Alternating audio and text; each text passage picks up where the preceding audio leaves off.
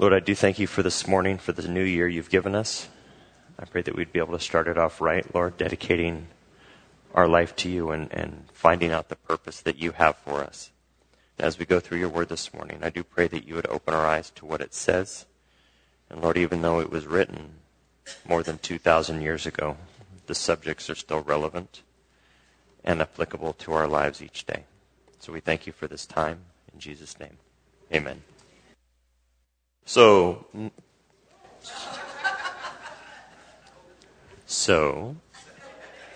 if you would open to the book of Micah, chapter 1. Micah is one of 12 minor prophets. It is one of the 9 pre-exile prophets, which means before Judah was carried away to Babylon and the destruction of Solomon's temple in 586 BC, these 9 prophets spoke. The other 3 minor prophets are called post-exile, or after the return from captivity. Micah itself is 7 chapters long. It's 105 verses. Verse 1 states, "The word of the Lord that came to Micah of Moresheth during the reigns of Jotham, Ahaz, and Hezekiah, kings of Judah. The vision he saw concerning Samaria and Jerusalem." Micah was a prophet to Judah. He was from a town called Moresheth. Now, he was a contemporary of the prophet Isaiah. They prophesied during the same time frame, or parts of it.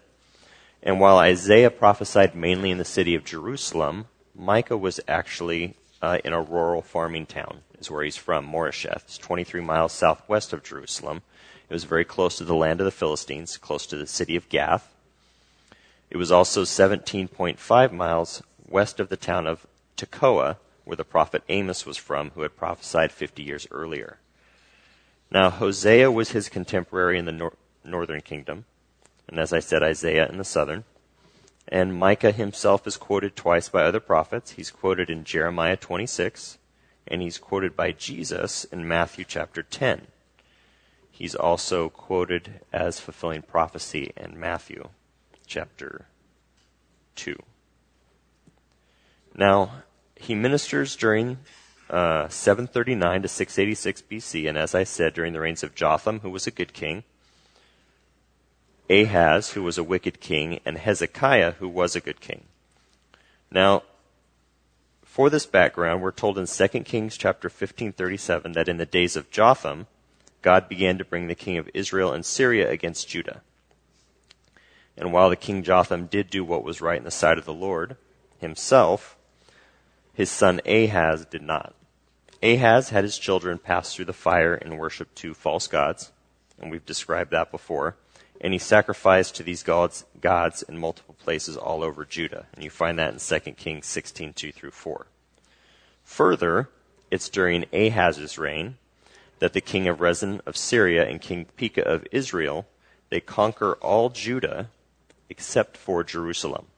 And they lay siege to Jerusalem.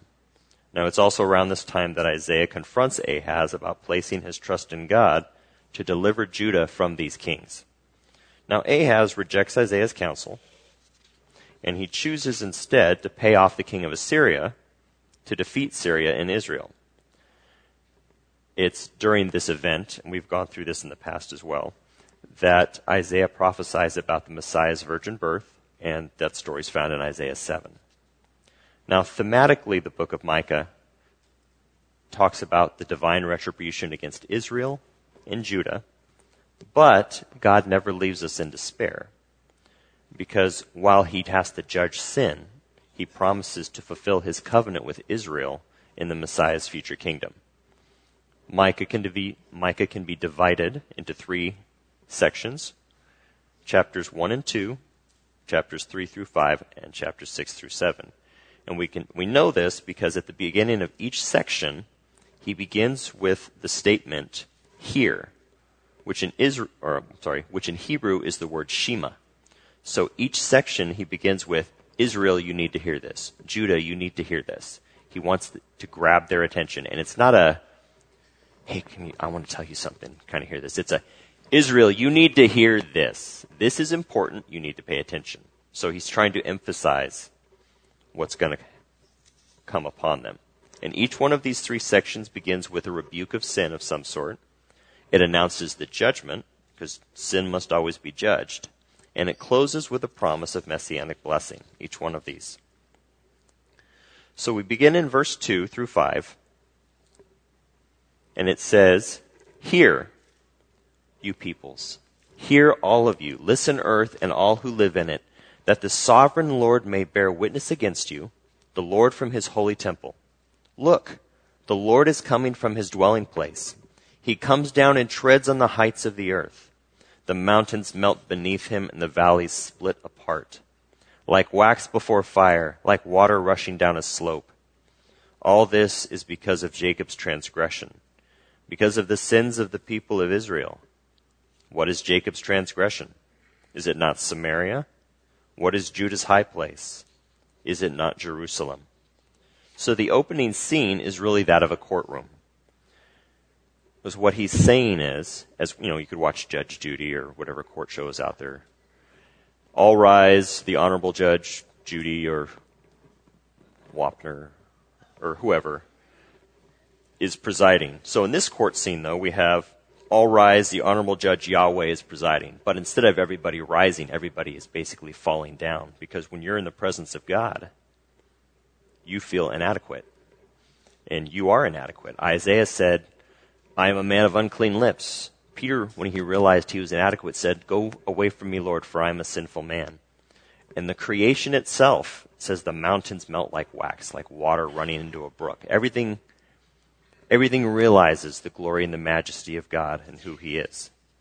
And so God is addressing all the nations here in this courtroom, and he wants their attention because he's going to witness against his people Israel, and he's going to pronounce the judgment. And just a quick side note here. God always does one of two things. He either shows you how to set the example for the nations, or he makes you an example to the nations. So Israel, he gave them the opportunity to be the example. He wanted them to be the people that everybody looked at and said, okay, that's the nation of God. But Israel, in their early times, they always went, no, I like that God better. Molech looks so much more appealing, or Bacchus looks so much more appealing. They were always wavering. So God said, okay, you know what, you're not being the example, so I'm going to have to make you one and show you what happens when I judge. And that's what he's predicting here. Now, Samaria and Jerusalem were the capital cities. There's the seat of corruption that characterizes the two nations. The high places mentioned here are where they would put the altars to the idols. And Samaria itself was always a wicked city. It was bought by Ahab's father, Omri. It was bought by Omri. It was on a hill. It became a great fortified city. It was a beautiful city. It was virtually impregnable according to man's standards. But it was a strong city, and it had idols all over the city. Now, I mentioned Ahaz in the introduction, and that he went to the king of Assyria and said, I need your help, I'll pay you. He paid him tons of money, tons of gold, silver. Assyria came and basically wiped out Israel and Syria. And so what he does is he goes to visit the king of Assyria, and he says, thank you. He's walking around Nineveh, I believe it is. And I'm going to read 2 Kings chapter 16. And Ahaz took the silver and gold found in the temple of the Lord and in the treasures of the royal palace and sent it as a gift to the king of Assyria. The king of Assyria complied by attacking Damascus and capturing it. He deported its inhabitants to Kir and put Rezin to death. Then King Ahaz went to Damascus to meet Tiglath-Pileser, king of Assyria. He saw an altar in Damascus and went and sent to Uriah the priest a sketch of the altar with detailed plans for its construction. So Uriah the priest built an altar in accordance with all the plans that King Ahaz sent from Damascus and finished it before King Ahaz returned. When the king came back from Damascus and saw the altar, he approached it and presented offerings on it. He offered up his burnt offering and grain offering, poured out his drink offering, and splashed the blood of his fellowship offerings against the altar. As for the bronze altar that stood before the Lord, he brought it from the front of the temple, from between the new altar and the temple of the Lord, and put it on the north side of the new altar. King Ahaz then gave these orders to Uriah the priest. On the large new altar, offer the morning burnt offering and the evening grain offering. The king's burnt offering and his grain offering, and the burnt offering of all the people of the land, and their grain offering and their drink offering. Splash against this altar the blood of the burnt offerings and sacrifices, but I will use the bronze altar for seeking guidance. So he took the altar that God had placed in the temple, specifically for sacrifices, and God was very specific in how he wanted it built. He didn't want it to resemble any of what the nations were doing. But Ahaz, who doesn't seek after the Lord anyway, goes, I don't really like that altar, but I like this altar. So he sets it up in the center, and then he sets God's altar to the side. And that was the blatant corruption of Ahaz. He set these things aside. It became a seat of corruption in Jerusalem. It became wicked. Now, we ourselves are the temple of God now. And for ourselves, we need to make sure that we are keeping ourselves pure. We're going to see a lot of things in this world that attract us, that draw us, that want to pull us away from our dedication to the Lord and being faithful and committed to him. We need to make sure we don't take those things that look pleasing. And there's a lot of things that are fun. They're not sin, but they can be made sin. We need to make sure we don't bring those into our life and make it a seat of corruption in our own life that draws us away from the Lord. We need to make sure that that altar in the center is Jesus Christ, because he's the one who sacrificed himself on that altar for us. So we need to keep him front and center and not pull all these other things in the front and center and push him to the side like Ahaz did. Verses 6 to 9. Or verse 6, I'm sorry. Therefore I will make Samaria a heap of rubble, a place for planting vineyards. I will pour her stones into the valley and lay bare her foundations. I Googled Samaria on YouTube. There are plenty of pictures of the ruins and rubble of Samaria. It is not rebuilt, and there are indeed her foundations shown and rubble in the valley below her. She has not been rebuilt. This prophecy was fulfilled. It was fulfilled in 722 BC when Israel was carried away by Assyria into captivity. And this was begun under the king Sargon II. And what he did was he took the people, he displaced them, most of them, and replaced them by foreigners in that land. Archaeologists have said that Israel went from 300 villages to less than 50, with only 15% of the original population remaining. This remaining population mixed with the foreigners that were brought in, and this resulted in the mixed race that's known as Samaritans.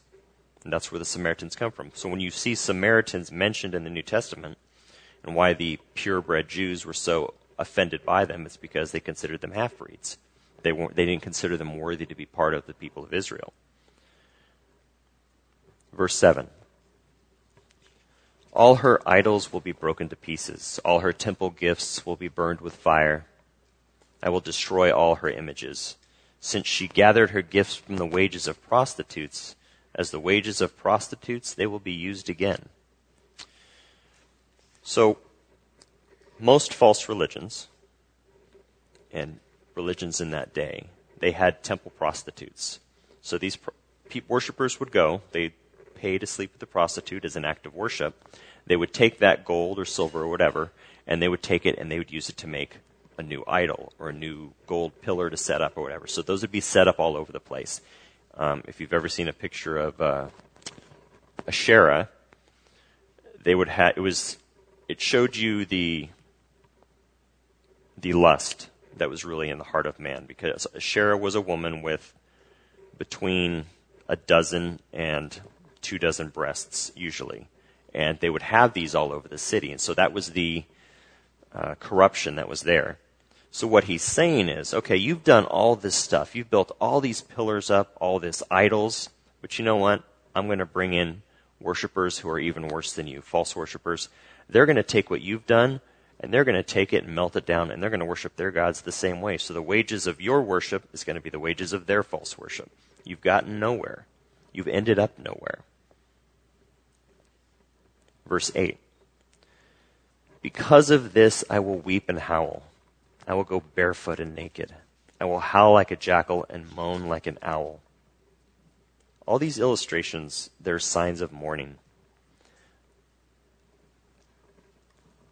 when you see a hellfire and brimstone preacher on the street, and again, not that they're all bad, but there's not always a lot of compassion from them. Micah didn't just announce judgment and go, there's judgment, and then kind of yawn and walk away. He was himself concerned. A preacher's duty is more than just to announce judgment to the people and walk away. He has to care. I can give you all the logic in the world as to why God is real. I can give you all the logic in the world as to why evolution is false and why it makes sense and it's reasonable to follow God. But it doesn't matter how much logic I give you if I don't care. I can, knowledge puffs up, Corinthians says, but love is what edifies and builds up. It doesn't matter how big of a head I get or how much knowledge I acquire. And me personally, I like reading. I like reading a lot. I have this thing on my Facebook. It's called Vintage News, and it sends things like 6 to 12 things a day, all this fun information to learn. And I love to learn. And I'm like, don't have time to read that. Save that link. But it doesn't matter how much I learn. If I don't show people that I care what their eternal destination is, then I have become worthless. I haven't been fulfilling my purpose. One commentator did put it this way: many who have rejected a Christian's logic have been won by his tears. And I've probably said this every other time I've taught, but people don't care how much you know until they know how much you care. So we need to make sure that we have a heart for the lost that yearns for their salvation and not one that's apathetic. A lot of times, we observe non-Christians living for pleasure, and it's fun. Don't get me wrong. God has given us this world to enjoy, and I enjoy it. But that's not my primary purpose. And there's a lot of people who are happy on the outside, but there's a lot of emptiness on the inside that only God can fill.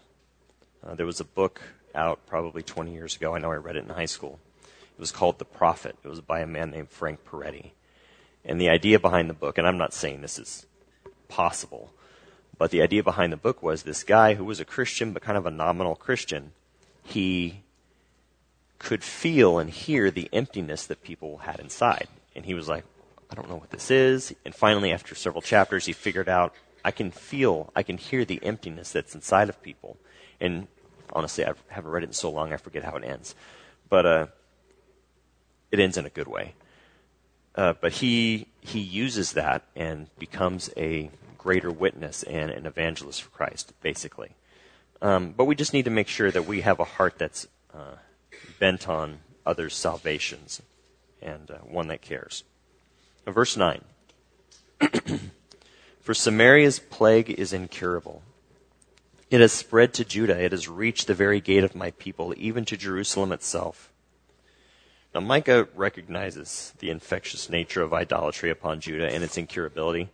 And really, all sin is a disease. It is infectious. It does need to be warded off with the only medicine that can ward it off, and that's the Word. That's Jesus living through us. Now, Samaria's wound is incurable for one reason, and that's really because she's unrepentant. No sin can be cured by if a heart is unrepentant. It can only be cured by Jesus. But because she would not take her sin and confess it, it was incurable. Now, again, regarding the infectious nature of sin, there is 1 Corinthians 15:33 says, evil company corrupts good habits. Now, Satan, he wants to establish a foothold. He wants to establish a beachhead in our life. Now, I know most people have seen Saving Private Ryan or maybe The Longest Day. Was the first movie, I think, about the Normandy invasion. But we were trying to establish a beachhead in France and trying to get on there, and the Germans were trying to push us back. Well, Satan is bad, and we were good in the other instance, but Satan is the allies in this picture trying to get on beachhead, and we are trying to beat them back or beat him back. And really, we can only do that with the Word. And that's the only way that can happen. That's how Jesus did it. And if it worked that way for Jesus, that's really the only way that's going to work. You have to know the Scripture. You have to know the Word. Just as Jesus spent 40 days being tempted by the devil's going to spend your entire life tempting you and trying to grab a hold and get a beachhead in your life, and we can only fend him off with the word. Verse 10. Tell it not in Gath, weep not at all. In Beth Ophrah, roll in the dust. Gath was a Philistine town. Micah doesn't want the enemies of God to realize the destitution of God's people. And in these next 6 verses, you can't see it in English. But what it is there's plays and puns on words in the Hebrew that he uses for each of these towns. Now, he does it in such a way to contradict or play to the name to show the judgment that's coming upon them. So I'm going to explain or attempt to explain some of those. So Gath means weeping. And essentially think of it this way. There's not going to be any weeping in Weeptown. Now Beth Ophrah means house of dust. Now they should roll in the dust in anticipation of the coming judgment. Now rolling in the dust was a sign of mourning or a sign of repentance. But they weren't doing that. So he's saying, look, you need to throw yourself on the ground and mourn because your judgment is coming. In verse 11 he says, pass by naked and in shame, you who live in Shapher. Those who live in Zanan will not come out. Beth Ezel is in mourning, it no longer protects you. Excuse me. Shapher means beauty. Sorry. However, there will be no beauty in Beautytown because the Assyrians are going to destroy it and drag off the inhabitants naked and in chains. Their glory and their beauty of that city will be lost. Now, Zanan, or Zaanan, means marching or come forth. But there will be no marching out in battle from Marchtown. And though their name does mean come forth, they are not going to come forth to battle. What they're going to do is shut themselves up inside their city until it falls. Now, Beth Ezel means house of standing or house of firmness. It will not be able to stand firm against the Assyrians. There's a couple other translations depending on what Hebrew words you use. I'm not going to explain the rest. I think this one is the one that is correct. Verse 12.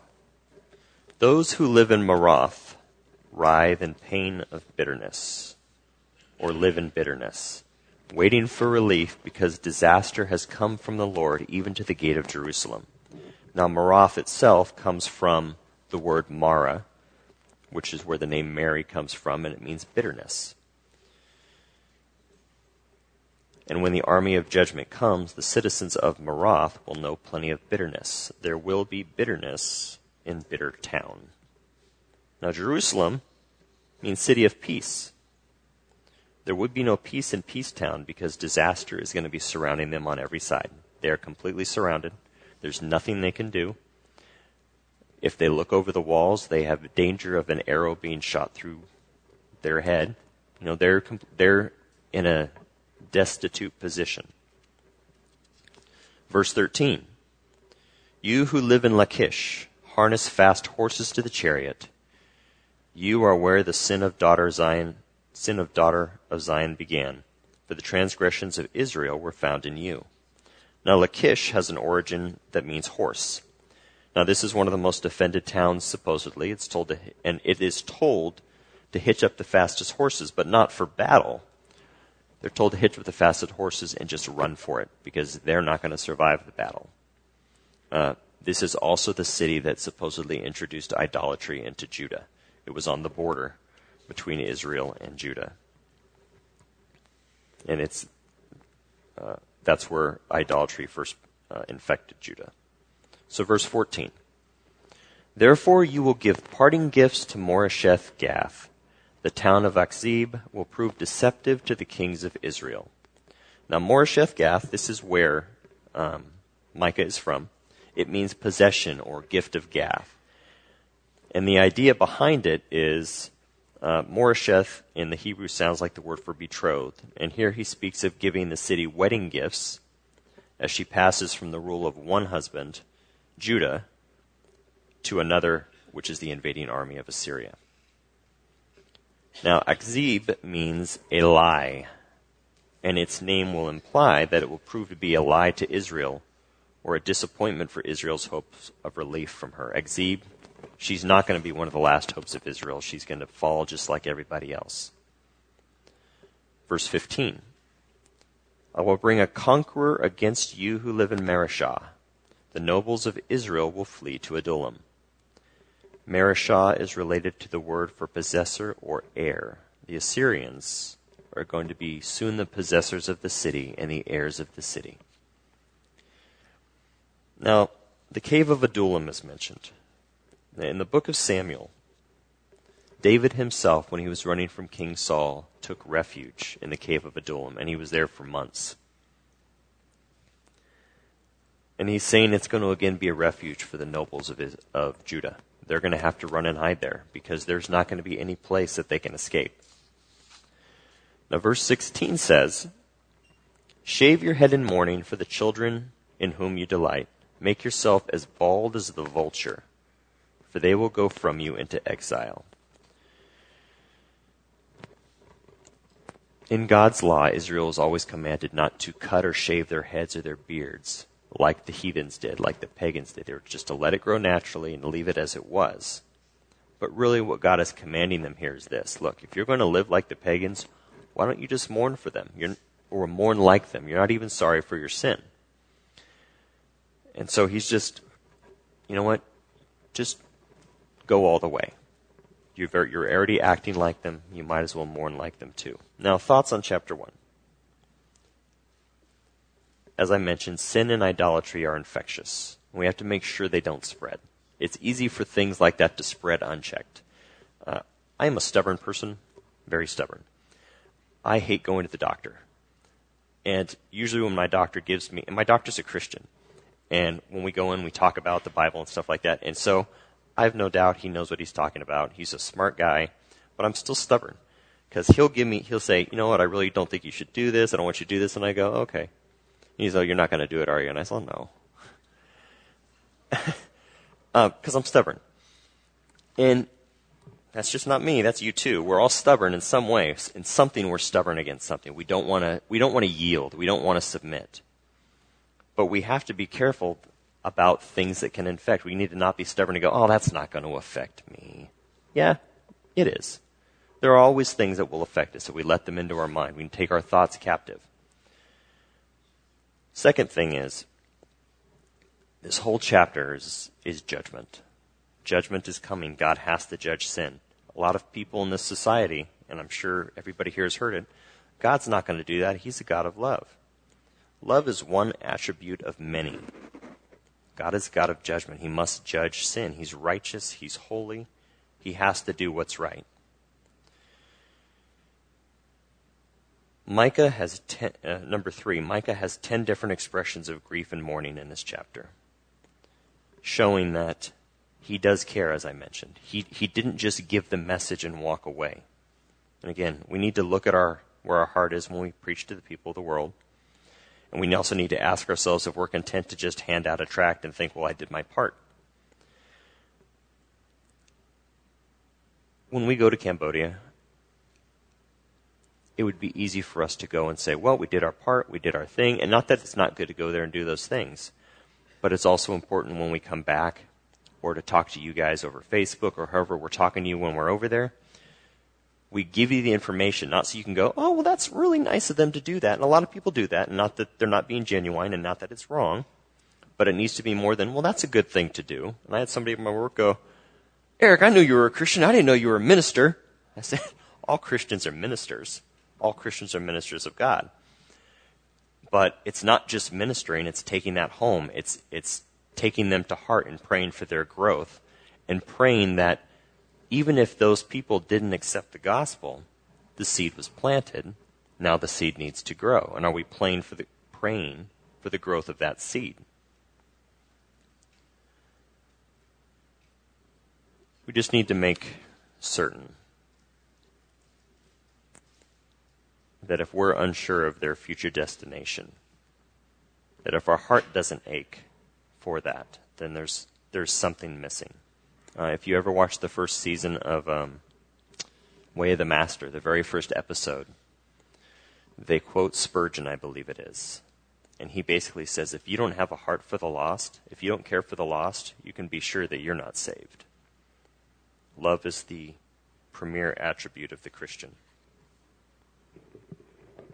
Now, while chapter 1 covers the sins of God's people against the Lord, chapter 2 is going to cover the sins of God's people against man in general. And we're going to see violence and oppression are the moral reasons for God's judgment in chapter 2. And while idolatry is the reason for God's judgment in chapter 1, once you turn from God, you're going to oppress your fellow man.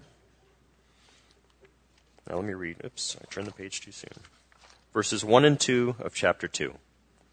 Woe to those who plan iniquity, to those who plot evil on their beds. At morning light they carry it out because it is in their power to do it. They covet fields and seize them, and houses and take them. They defraud the people of their homes. They rob them of their inheritance. Now, have you ever been so excited for a trip that you were leaving on, or something fun you were going to do the next day that you couldn't go to sleep? I remember the first time my sister and I went to Disneyland. I don't remember our ages. It was young. We were in elementary school. But I remember that I couldn't go to sleep. I was laying on my bed, and all I could think about was this place I'd never been, but I knew it was going to be fun. And so I was excited to the point where, you know, how you're jittery inside. And I'm laying in bed, and I'm supposed to be going to sleep. Of course, by the time we started driving up there, I think I fell asleep on the way up. But that's the excitement that these wicked people are having. My wife bought me skydiving a couple of years ago. So I went skydiving, and I didn't have a problem going to sleep at night. But as I was excited to go, we're going there, and I'm waiting for my turn to get in the plane and jump out of a perfectly good one. And we videoed it and everything, and the guy who's videoing it, he's all, so are you nervous? Are you afraid? And I said, no, I've been looking forward to this. He's all, really? I said, yeah. I said, forever I've been wanting to do this since high school. And he's all, okay. And I had the pictures on Facebook for a while, but if you look, as I'm jumping out of the plane, I have a huge smile on my face. I'm not worried. I'm not scared. I'm like, oh, I'm jumping to nothing. And I was excited. Now, those are good examples of excitement. But what's happening here is these guys are excited in a bad way. They're not excited because they're doing something for the Lord or there's something fun coming up. They're excited because these are wicked, power-hungry people in Israel who were excited about the evil they were planning.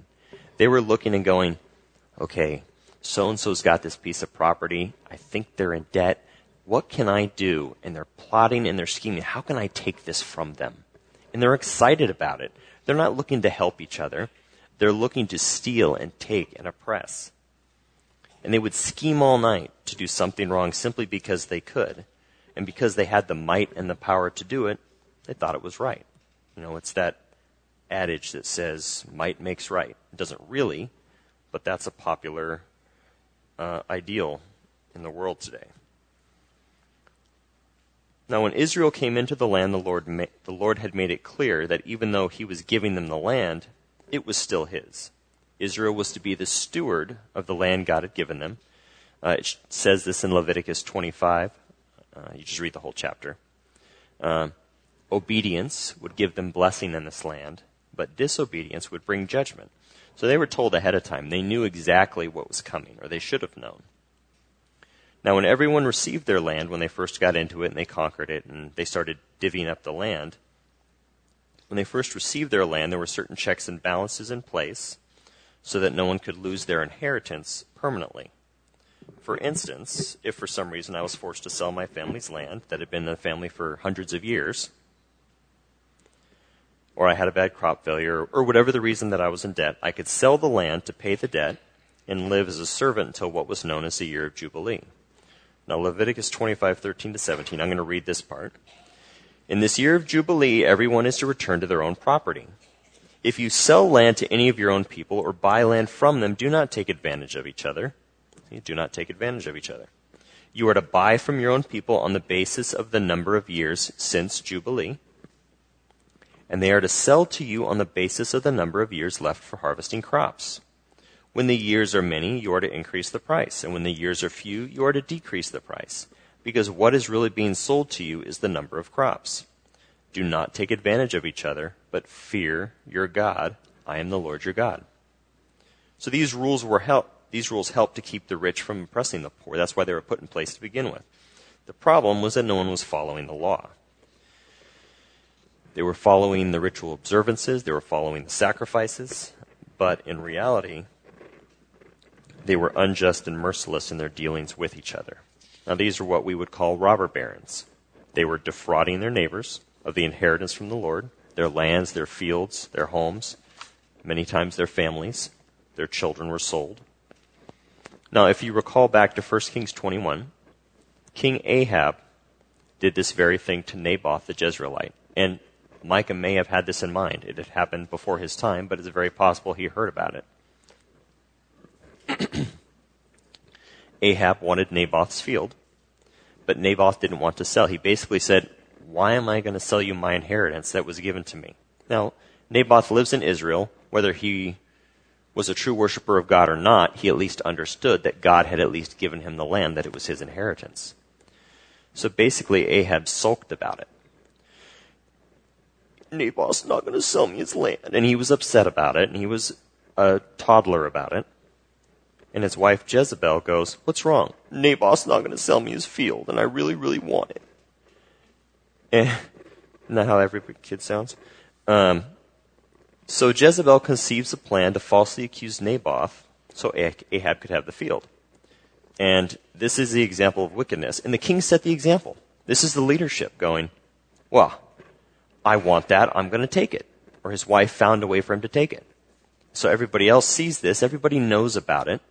I believe it was Elijah who pronounced judgment against him for it. So it was well known. So Israel's king sets the example so everybody else does it. Judah is infected by it. It's happening in Judah. So sin trickles down. If you don't stop it, it trickles. These robber barons set the example by Ahab were guilty of materialism. Now, materialism results from covetousness, and when people are obsessed with acquiring more and more wealth and things. Now, the Bible itself, in many places, Ephesians is one, says covetousness is idolatry. Now, you can look at something and go, that's cool, I want that. I've done that many times. I'm not coveting it, but I go, you know what, if God blessed me with that, I could live with that. But their pursuit of materialism was also evidence of how far their hearts were from God in the first place. It's not wrong to have wealth. It's not wrong to have things. It's not wrong to have fun. God gives us wisdom as to how to deal with or take care of those things if we have them. He says in 1 Timothy chapter 6, exhort the rich to be, generous. I'm paraphrasing. Be generous with their wealth, but to be more worried about their wealth in heaven. But we're to find our fulfillment and to spend our time chasing God instead of seeking the things of the earth or the world that drag us away from Him. And again, nothing wrong with those things, but it's where they are prioritized in our life. Verse 3. Therefore the Lord says, I am planning disaster against this people, from which you cannot save yourselves. You will no longer walk proudly, for it will be a time of calamity. If you are going to plan evil against your brethren, I have got some plans of my own against you, which is the captivity. That's really what he's saying. That last part wasn't scripture. I just added that in. God is saying, if you are going to plan evil against your brethren, I have plans against you. That was my paraphrase of it. That's really what it's saying. But this is kind of what I was saying earlier. Whenever the rights of God are lightly treated, so whenever people are walking away from God, the rights of man are not going to fare any better than that. Once God is pushed out of the way, the rights of men are going to take over. Now you can see the unjustness in our society today. And there's a lot of, usually I get my news on Facebook and then I have to verify it elsewhere. But God has been pushed out of our culture, and there's still a remnant of us here who are like, no, we're not getting rid of him. We're going to stand on God. He's going to be our firm foundation. But there's at least 2 cases in the last year that I'm aware of where a young athlete raped somebody. And the judge let him off with 30 days probation, saying, I don't want to ruin their college experience. I don't want to ruin his future. And that's unjust. Someone who violated the rights of someone else like that, maybe they don't deserve a future. Not that God can't offer grace and forgiveness if they repent of it, but those 2 boys aren't repentant. They're sorry they got caught, but they're not repentant of it. And is that kind of injustice because God has been pushed out of the way that is in our society? And some people are like, it's okay. Other people are like, well, it's because he's white. No, it's just because there's injustice. It's not because he's white. But these things pervade the culture now that God has been pushed out of it. Verse 4 and 5. In that day people will ridicule you. They will taunt you with this mournful song. We are utterly ruined. My people's possession is divided up. He takes it from me. He assigns our field to traitors. I'm not sure what tune that's to. It doesn't sound like it rhymes. Verse 5. Therefore you will have no one in the assembly of the Lord to divide the land by lot. So the land they plotted to take, God is going to take from them and give to their enemies. Everything they lived for, everything they pursued would be taken away. Everything they had sinned to acquire would be stripped from them and given to the enemy. And they would die away from the land that they had coveted. And this is really when you pursue the things of the world apart from God, this is what it gets you. It gets you nothing. There's nothing. He who dies with the most toys still dies with nothing. But you can enjoy the things of the world as long as God is your center, and the treasures that you get from serving him and fulfilling the purpose he gives you. And that's really where the true joy is from, fulfilling the purpose that he has for your life. And then he brings you everything else around that, and you get to enjoy it. But it gets you nothing. Verse 6. Do not prophesy, their prophets say. Do not prophesy about these things. Disgrace will not overtake us. So this is the false prophets and the people telling Micah, don't prophesy. If it's something we don't want to hear, that's what they're saying. We don't want to hear that. We don't like that. It's not a good story. Tell us something that makes us feel good inside. And that's really, in human nature, we want to feel good inside. And so our tendency is to go, that hurts. I don't want to hear that. When you read the minor prophets, most people don't want to read the minor prophets. There's good stuff in it. He talks about the future kingdom. But you read it and you go, maybe I should do a heart check. Is that where my tendencies lie? Is that where I'm leading? No one wants to feel convicted. They were essentially telling Micah. Now, the word prophesy here, one of the root words is drip. Like a constant dripping. So they're telling Micah, your prophesying is kind of like a constant dripping. It's bothersome. Don't talk about those things. It's kind of like drivel from your mouth. It's spittle, it's saliva that's just kind of drooling out. And the truth was annoying to them. They didn't like it. They didn't want to hear it. Now, the New King James Version translates the word as prattle, which means to chatter or babble in a simple-minded way. This is the way that Judah was viewing Micah's prophecy to them. Now, let me talk about Ahab one more time. In 1 Kings 22, Ahab and Jehoshaphat, who was Ahab king of Israel, Jehoshaphat king of Judah, were talking about going out to battle against somebody. And they're trying to determine whether or not they should go to battle. And Ahab brings in his false prophets, and they say, go forth in battle, you're going to succeed, thus shall it be done to the person who you attack. And he's got like this bull horns, and he gores something and says, you're going to win. And Jehoshaphat goes, don't you have a prophet of God that we can ask, and not these guys? And Ahab goes, yeah, there is one guy, but I don't like him, because he never says anything nice about me.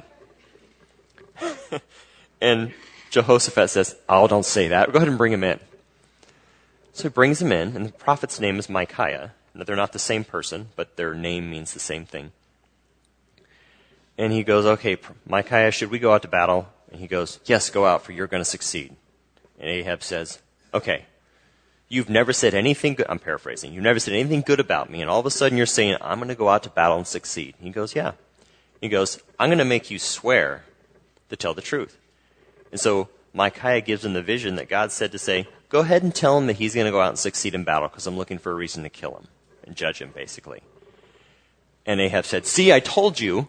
And he puts him in prison and says, if we don't come back in peace, feed him with bread and water and affliction until he dies. And Micaiah goes, well, if that happens, God didn't speak to me. And sure enough, Ahab died in that battle. I'm sure Micaiah didn't stay in that prison, but Ahab died in the battle. But, we want to hear things that tickle our ears, that sound good.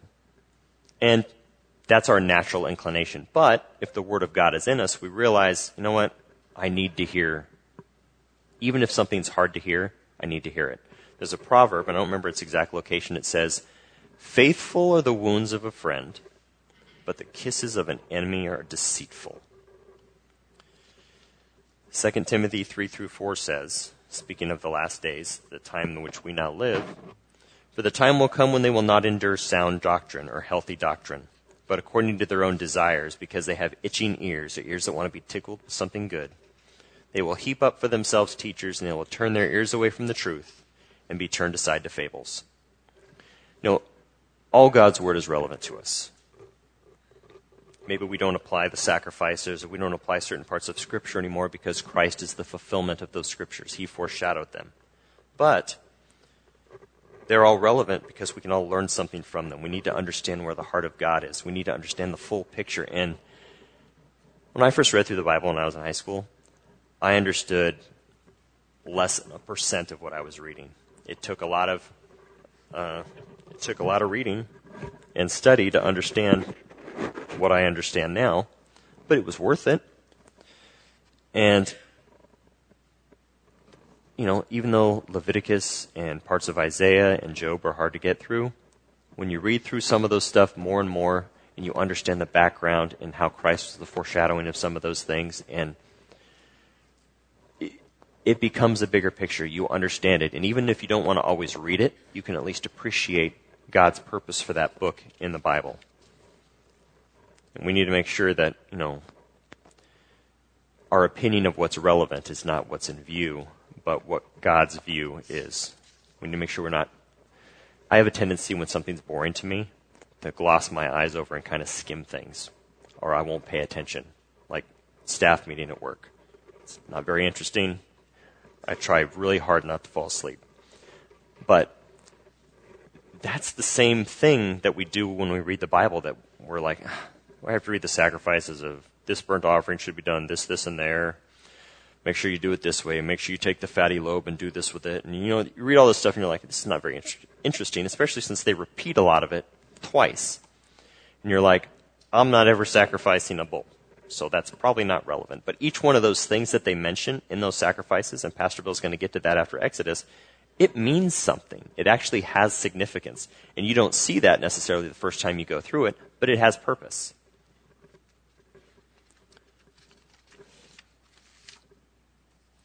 Verses 7-11. You descendants of Jacob, should it be said, does the Lord become impatient? Does he do such things? Do not my words do good to the one whose ways are upright? Lately my people have risen up like an enemy. You strip off the rich robe from those who pass by without a care, like men returning from battle. You drive the women of my people from their pleasant homes. You take away my blessing from their children forever. Get up, go away, for this is not your resting place, because it is defiled. It is ruined beyond all remedy. If a liar and a deceiver comes and says, I will prophesy for you plenty of wine and beer, that would be just the prophet for this people. God's word does in fact do good when we act upon it from the heart. And that's what he's saying in verse 7. It does good to the one whose ways are upright when we follow God's word from the heart. John 8:47 says, whoever belongs to God hears what God says. The reason you do not hear is that you do not belong to God. The way we respond to God's word when we hear it, when we take it in, indicates our relationship to the Lord. God's word does say wonderful things when we respond, or it does wonderful things when we respond to it. But the people would not respond to it, and instead of doing it, they were robbing people, as we mentioned. And the prophets were blessing them for it. The prophets were saying, we're God's people, nothing bad is going to happen, it's okay, just, do a little less, maybe.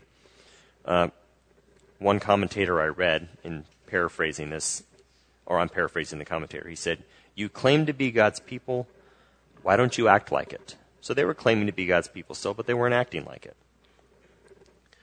What Judah and Israel really needed to remember is that God's covenant with them involved precepts, as well as the promises. It involved commandments and directions that they needed to follow.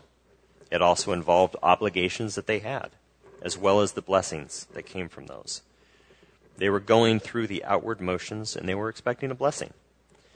But they weren't worshiping God as he desired, which is in spirit and truth. Now it's interesting in verse 11 when it says, if a liar and a deceiver comes and says, I will prophesy for you plenty of wine and beer, that would be just the prophet for you.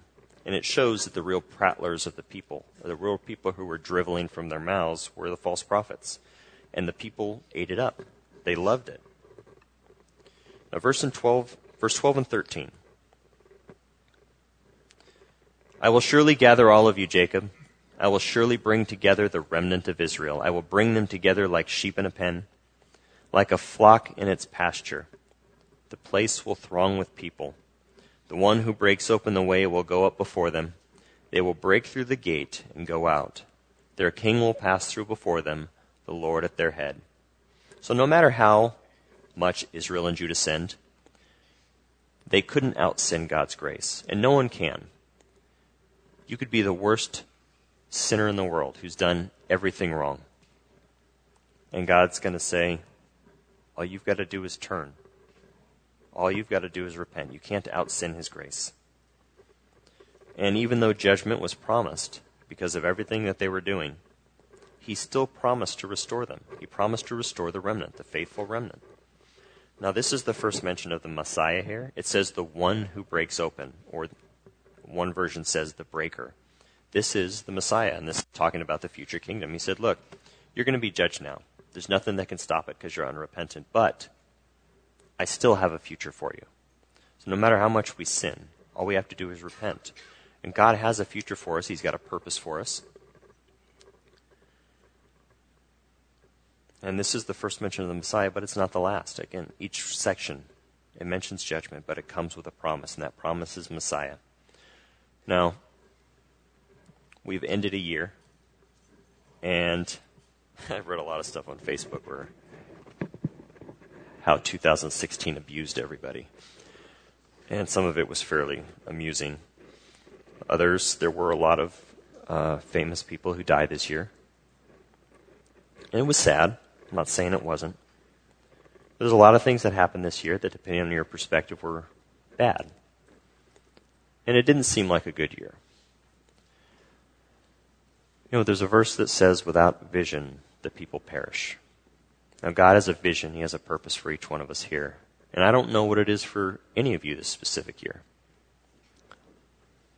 But I want you to find out what it is, because according to Habakkuk, we take that vision and we run with it. So whatever vision, whatever purpose God has, find it. Run with it. And this country is headed for judgment like all the others. This country's not in prophecy, despite what people say. And the future of the world, we know what it is. But until that future comes, we've got a job to do.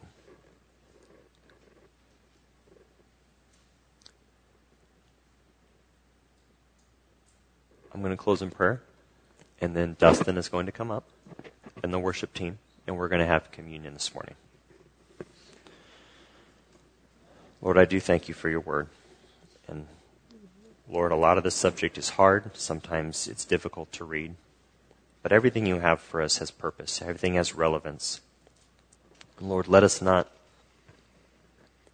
let sin and Satan grab a foothold or a beachhead in our life, but let us push it aside. Let us make sure that you are always in the center, that we are always offering ourselves as a living sacrifice on that altar. Lord, give us the vision that you have for us this year. Lord, we don't need to make a resolution. We just need to know your purpose so that we can walk with you. And Lord, give us the strength to do that. We can't do it on our own. We can't walk on our own strength. But we can let you walk through us and live through us. So Lord, thank you for this time. In Jesus' name.